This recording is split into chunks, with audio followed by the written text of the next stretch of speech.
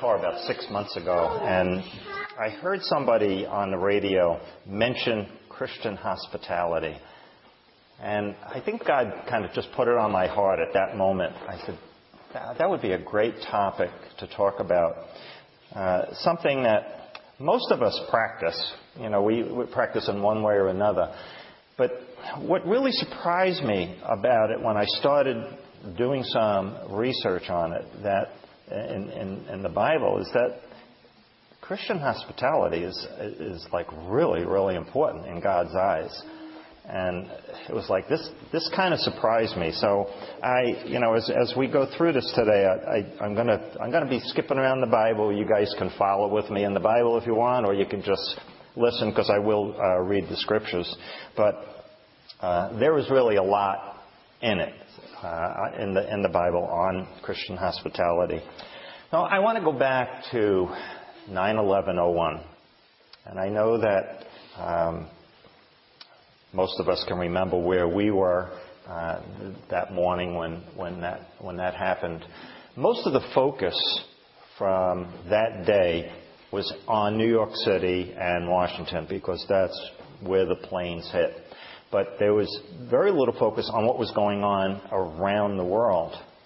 Well, there was a place in Canada. The town was Gander, and it had a population of about 10,000 people. And just to get a frame of reference, Hyde Park has about 20,000 people. So it's a town about half the size of this town of Hyde Park. And because all the planes were grounded immediately after the attacks on the Twin Towers, and Gander had an airport, Gander wound up with 52 planes landing in their airport, which immediately doubled the size of their population. And, what do you do when 10,000 people land in your town and you have only 10,000 people in there? Well, unfortunately for the people on the planes, they sat on that plane the whole day and had to sleep there that night, because nothing was ready for everything. And this probably went on other places too, but we're going to focus on this right now.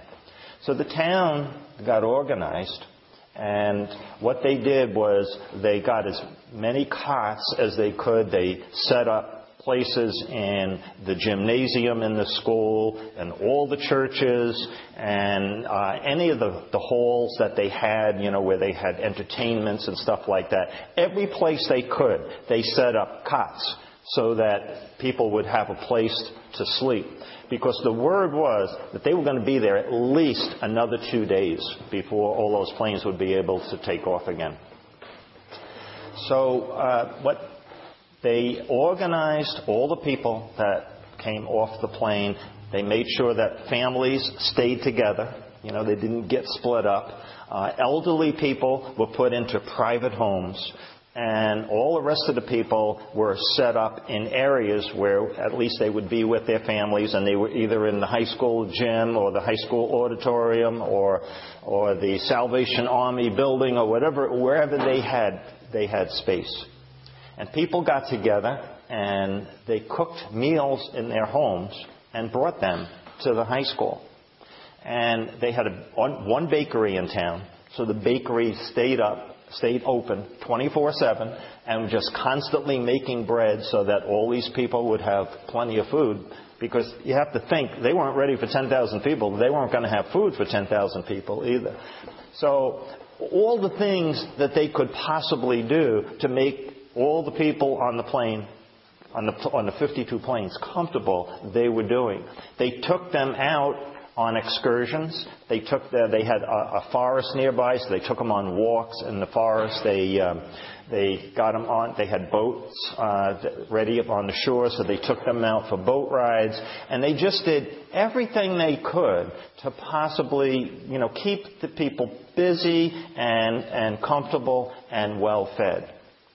And this, to me, was a real sign of Christian hospitality. I don't know if the people there were Christian, because you don't hear that end of the story at all. But it's just amazing that they were able to take all of these people and make them comfortable. And they really put themselves, the town really just put themselves out for all of these people. It was received so well that the day that they got back on the planes to finally take off, they decided to take up a collection and make a donation to the scholarship fund in the town for the high school students probably going into college. They collected $40,000 from the 52 planes, and that went into that scholarship fund. When we look at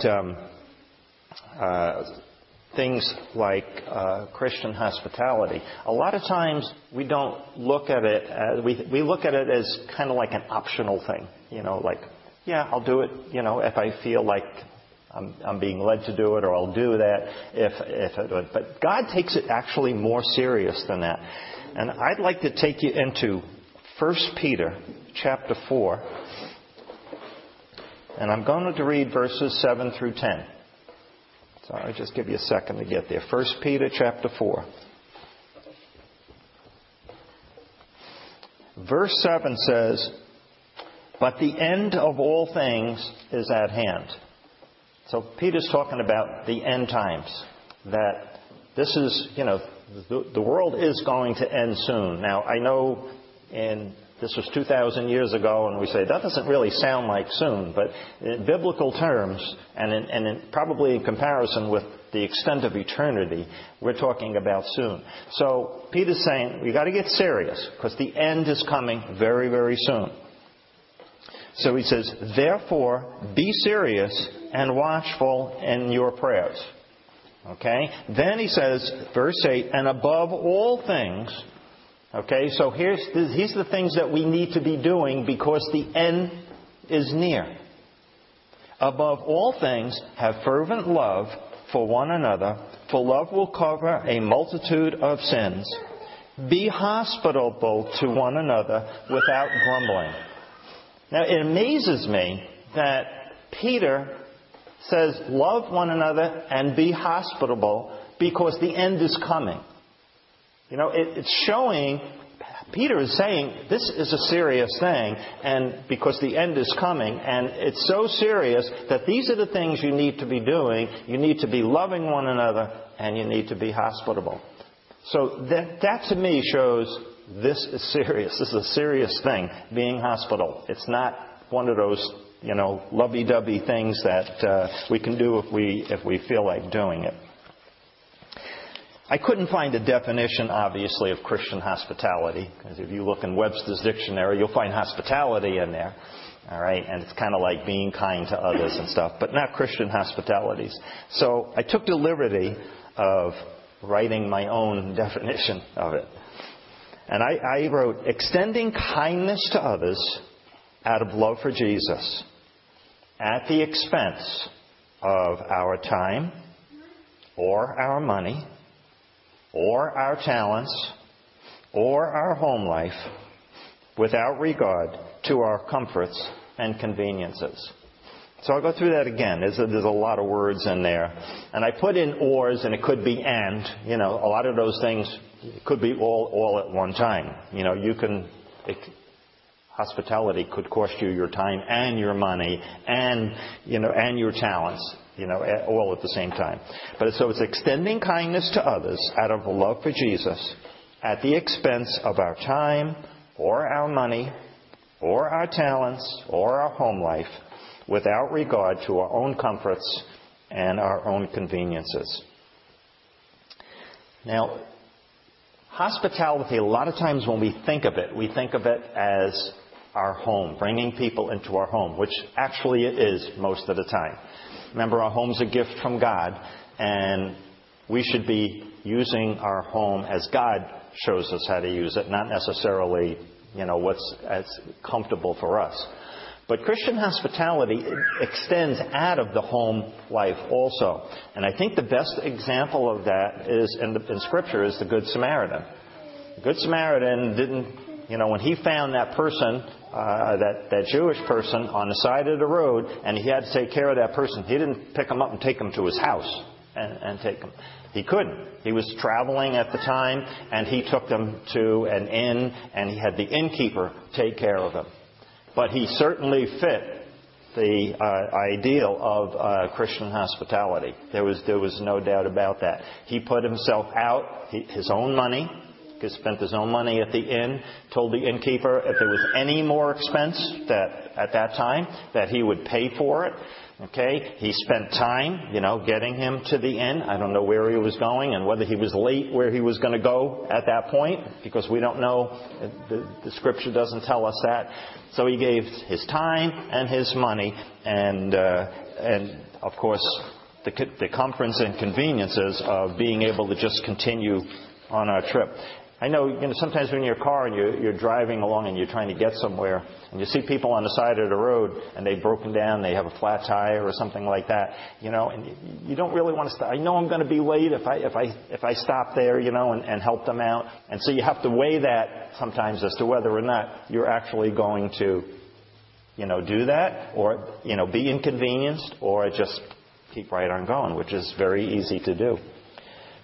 Christian hospitality was very important back in the time of Jesus. Traveling ministers like Paul and Jesus, they depended on hospitality of other people. And you'll see there were people that took Jesus in, there were people that took Paul in while they were traveling around. I think of hospitality a little bit like evangelism. We're all called to be evangelists, but we all don't have the gifting to be an evangelist like Billy Graham. Okay? If I got up and I took Billy Graham's last speech and I gave it somewhere, I would not get the same results that Billy Graham gets. He was a true evangelist, and when he spoke, thousands and thousands of people came to the Lord. I look at that as the same thing with hospitality. Okay? God does give a gifting of hospitality, but He also gives a command for all Christians to be hospitable. If you turn to Romans, let's go to Romans 12:1 for a little while. This is a very familiar verse, and you hear it quoted in many different sermons, many different aspects.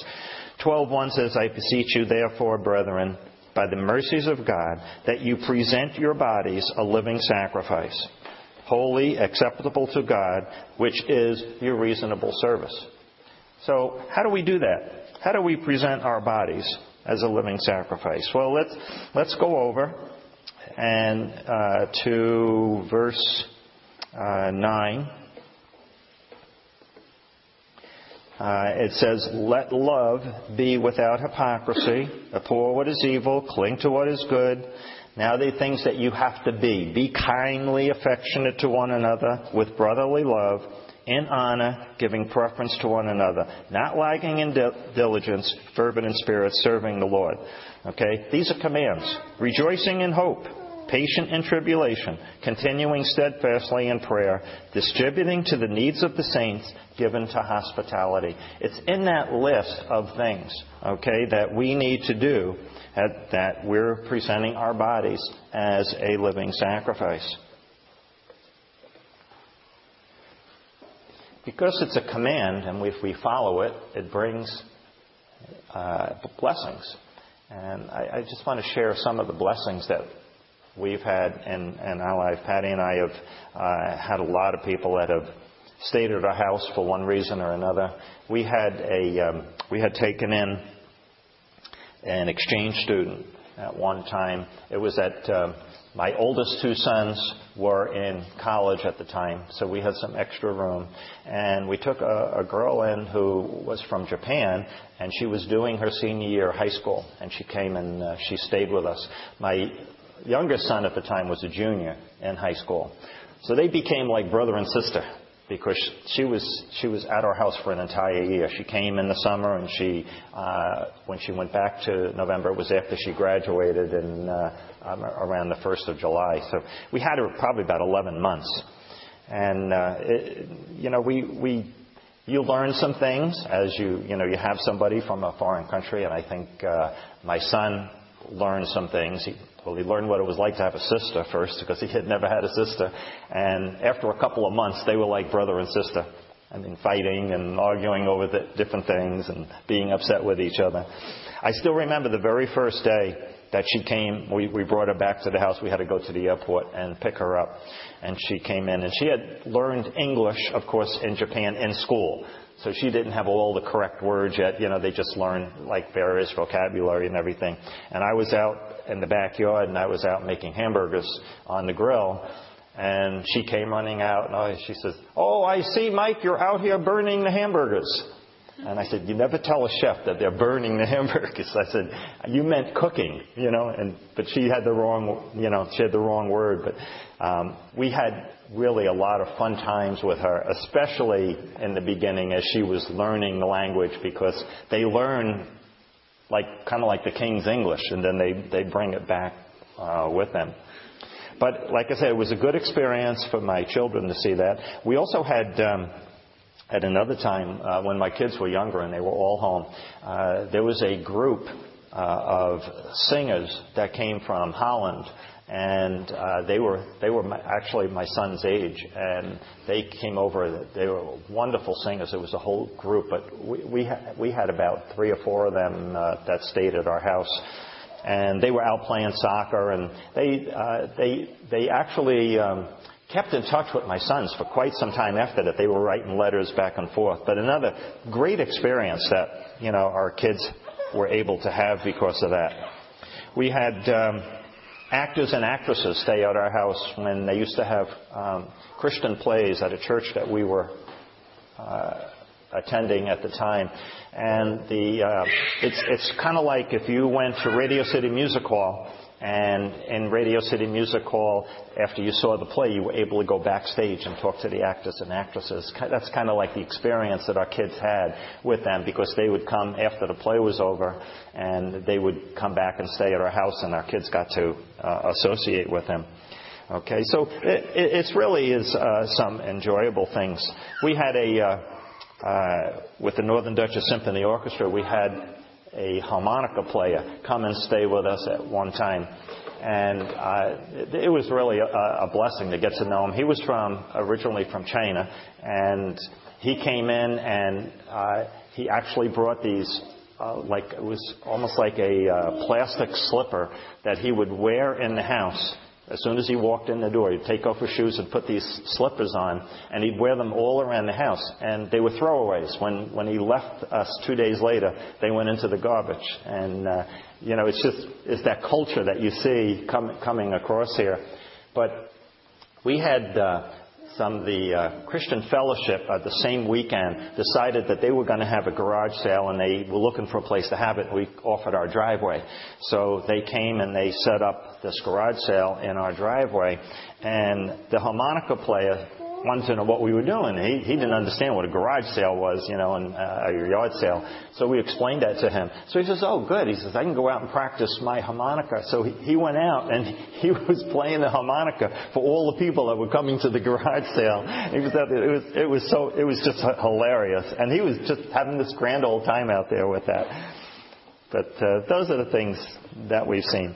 Okay, so let's take a look at the importance of hospitality. Let's go to the book of Timothy, and let's go to 1 Timothy chapter 3 first. And stay in Timothy, because we're going to stay there for 2 scriptures. And 3:1, just very quickly, this shows a hospitality that you're not going to see necessarily in your house. It could be, okay, but showing the importance of it. It says, "This is a faithful saying. If a man desires the position of a bishop being also an elder, okay, he desires a good work." And so, what are some of the qualifications he has to have? A bishop then must be blameless, the husband of one wife, temperate, sober-minded, of good behavior, hospitable. Okay, so there it is again. It's so important that in order for an elder to be an elder, a pastor to be a pastor, they need to be hospitable. And slip over to chapter 5. And here they're talking about widows. It says, honor widows who are really widows. And again, honoring them by being hospitable to them. It's just showing how important that is. Go over to 1 John chapter 3 really quickly. We're going to show how hospitality does require generosity. We're going to look at chapter 3, verse 17. Actually, we'll start back in 16. It says, by this we know love, because He laid down His life for us, and we also ought to lay down our lives for the brethren. But whoever has this world's good and sees his brother in need and shuts up his heart from him, how does the love of God abide in him? My little children, let us not love in word or in tongue, but in deed and in truth. That's the hospitality, reaching out like the Good Samaritan did. Okay? When you have a brother in need, you need to be out there helping them if you can. Okay? There is a joy that comes in giving. And I know you've all experienced it, because anytime you're giving to somebody else, okay, there's a joy that comes with that God gives you. All right? Deuteronomy, and you don't have to turn there, but Deuteronomy 15:11, if you're writing scriptures down, says, you shall open your hand wide to your brother, to your poor and your needy in your land. Okay? Again, it's offering things out. It's being hospitable by offering whatever the need is for that person. We used to, we had many times in our house Culinary Christian Fellowship ladies who were in need in some way. We had some who needed a place to study or just needed a place to get away from the college. We had some who needed a night to stay a night in our house. And we had some that needed a room for a couple of months or for a semester. And it was such a blessing for us to be able to do that.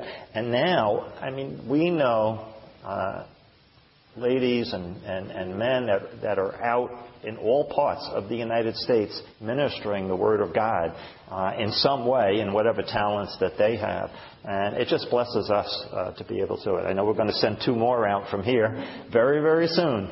You know, that we look forward to always hearing back from, you know, what you guys are up to. Hospitality also requires love. Matthew 22:39 tells us that to love our neighbors as ourselves. And Ephesians 4:32 tells us to be kind to one another. Hospitality requires faithfulness. And if you go to 3 John, if you were in 1 John, you just have to slip a couple of pages. But here is the story of a man named Gaius. Because verse 1 says, the elder to the beloved Gaius. And what is being commended here from John is that Gaius has been faithful in being hospitable. It says in verse 5, beloved, you do faithfully whatever you do for the brethren and for strangers who have borne witness of your love before the church. So I know that book is very, very short, but in there, they're showing the importance of that and the rewards that come with that. We're not to seek rewards as we look at it. Luke 14 tells us that. I know we're going around this Bible real quick, but Luke 14, verse 12 says, then he also said to him who invited him, when you give a dinner or a supper, do not ask your friends, your brothers, your relatives, nor rich neighbors, lest they also invite you back and you be repaid. But when you give a feast, invite the poor, the maimed, the lame, and the blind. Why? Because they can't repay you. There's no reward. There's no reward here on earth for that. Will there be a reward? Yep. Okay? They'll say it's a rewards out of this world. Okay? It's going to be in the next life, but it won't be here because they can't pay you back. Good example of Old Testament hospitality is in the Old Testament, and we go all the way back to Genesis chapter 18. And this is the story of Abraham when actually the Lord appears to him, and I think it's the Lord with two angels. But it says, "Then the Lord appeared to him," and him is Abraham, "by the terebinth tree of Mamre, as he was sitting in the tent door in the heat of the day. So he lifted his eyes and looked, and behold, the three men were standing by him. When he saw him, he ran from the tent to meet him and bowed himself to the ground." Not sure if Abraham knew that one of the men was the Lord at the time, right away. At a certain point in time, you can tell by the scriptures that he does, but I'm not sure if right away he knew. And he said, "My Lord, if I have now found favor in your sight, do not pass on by your servant. Please let a little water be brought, and wash your feet, and rest yourselves under the tree. And I will bring a morsel of bread, that you may refresh your hearts, and that you may pass by, inasmuch as you have come to your servant." They said, "Do as you have said." So Abraham hurried into the tent to Sarah and said, "Quickly, make ready 3 measures of fine meal. Knead it and make cakes." You know, in those days, they couldn't just go in the refrigerator and pick something out and pop it in the oven real quick. She had to make all the food from scratch.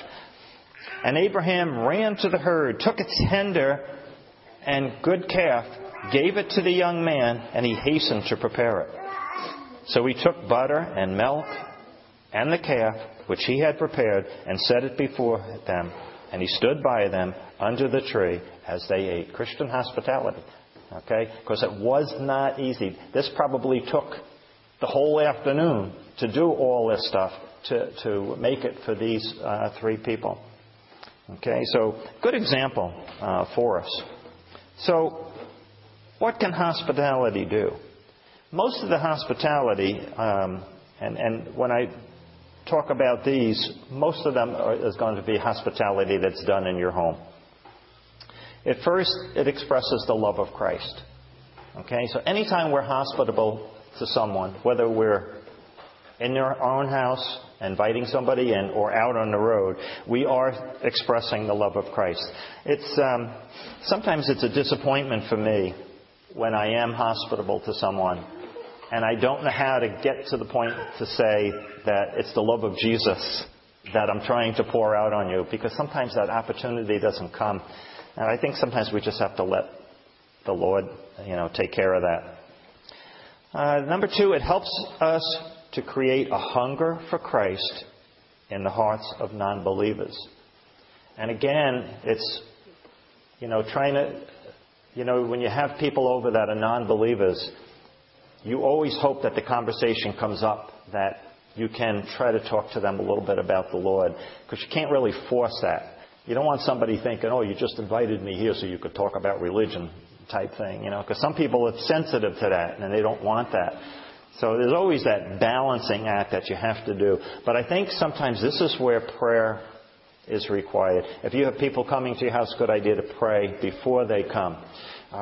It's also a good idea to pray about what neighbors or what people you can invite for dinner or for lunch, into your home. Okay, also, hospitality can bring blessings and rewards to you.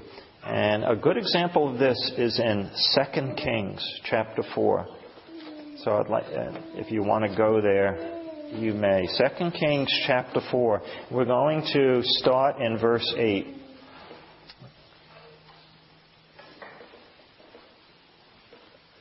This is the story of the Shunammite woman. It says, and Elijah.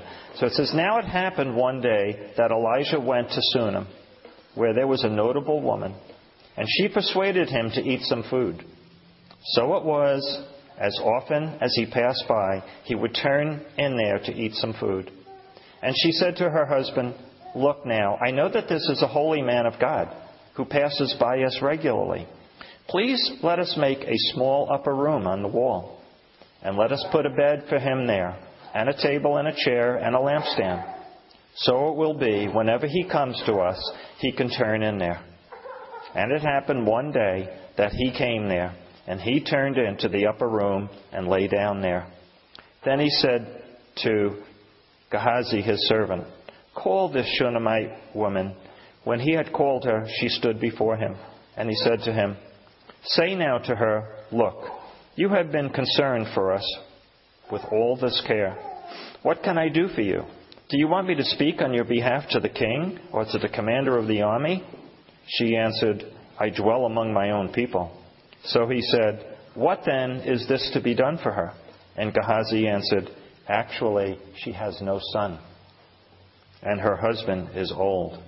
And it was kind of insulting back then. If you didn't have children, I think it was looked on that there was something wrong with you, or you sinned or something like that, and that's why you didn't have children. So he said, "Call her." When he had called her, she stood in the doorway. And then he said, "About this time next year, you shall embrace a son." And she said, "No, my lord, man of God, do not lie to your maidservant."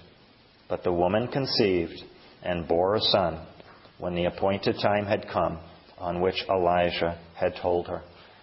Okay, so the reward that she received the son. The story does go on. I think at some point the son dies, and then Elisha brings the son back to life. It goes on. It's a great story if you ever want to continue reading with that.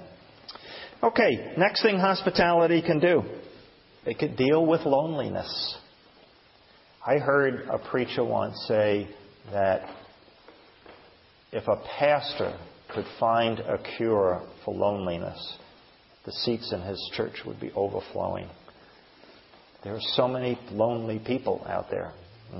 We don't necessarily know who they are, but we can help with that if we're being hospitable. It's a cure for selfishness. You know, everything we have to actually consider that everything we own is God's. It's not ours.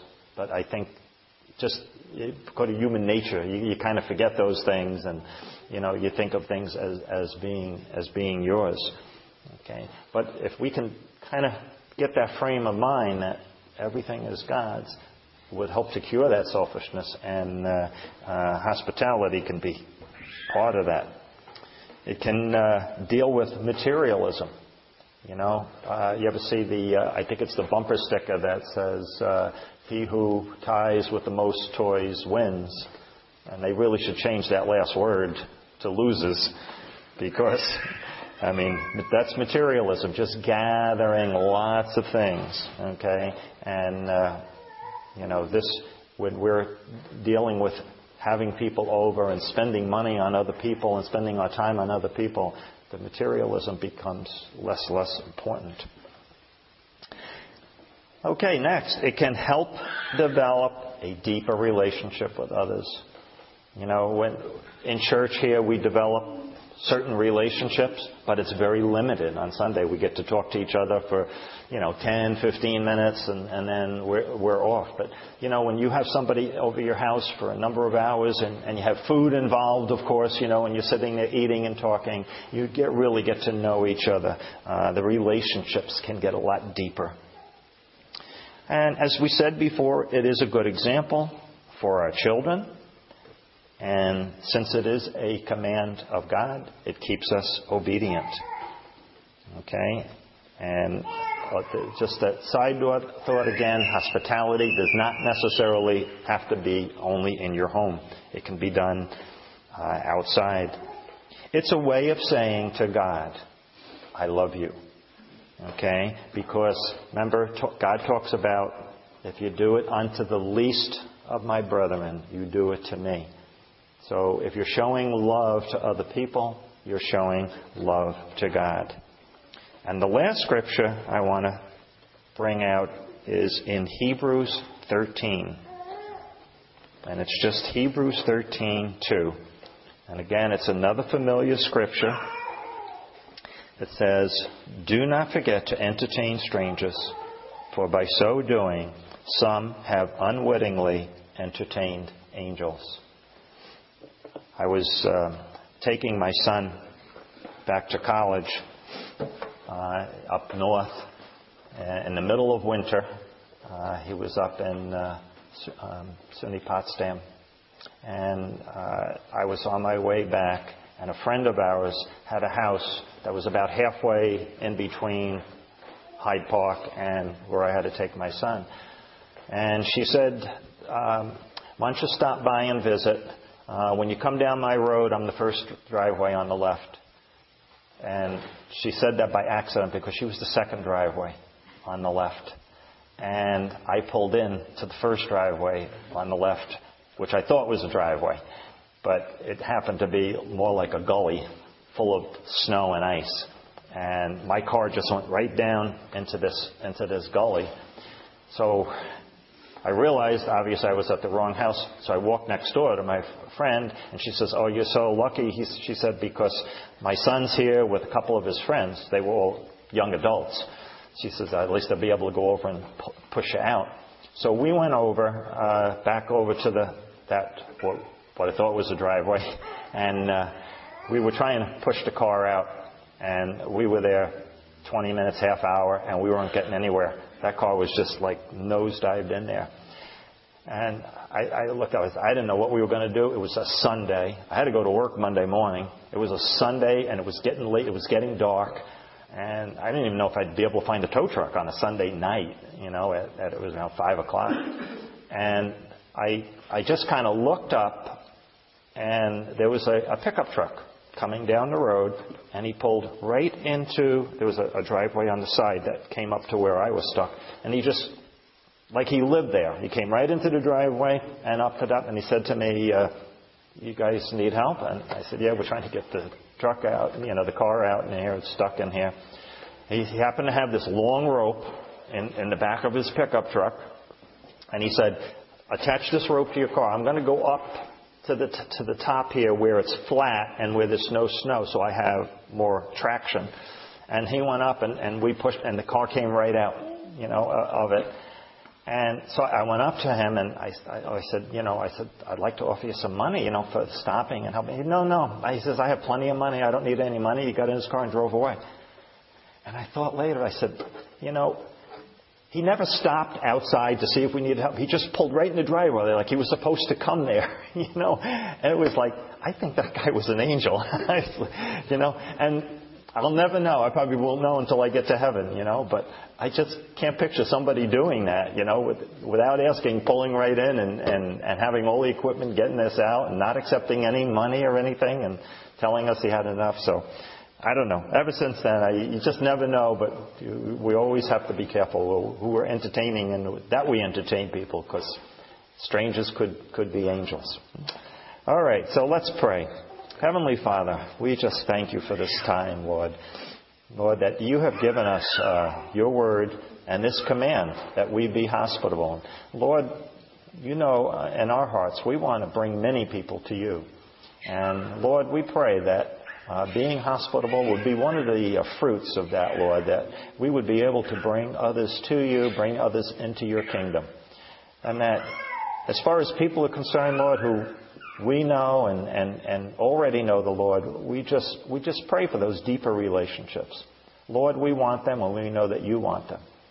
So we pray, Lord, that this will inspire us to just do better at what you command. And we pray that in the name of Jesus. Amen.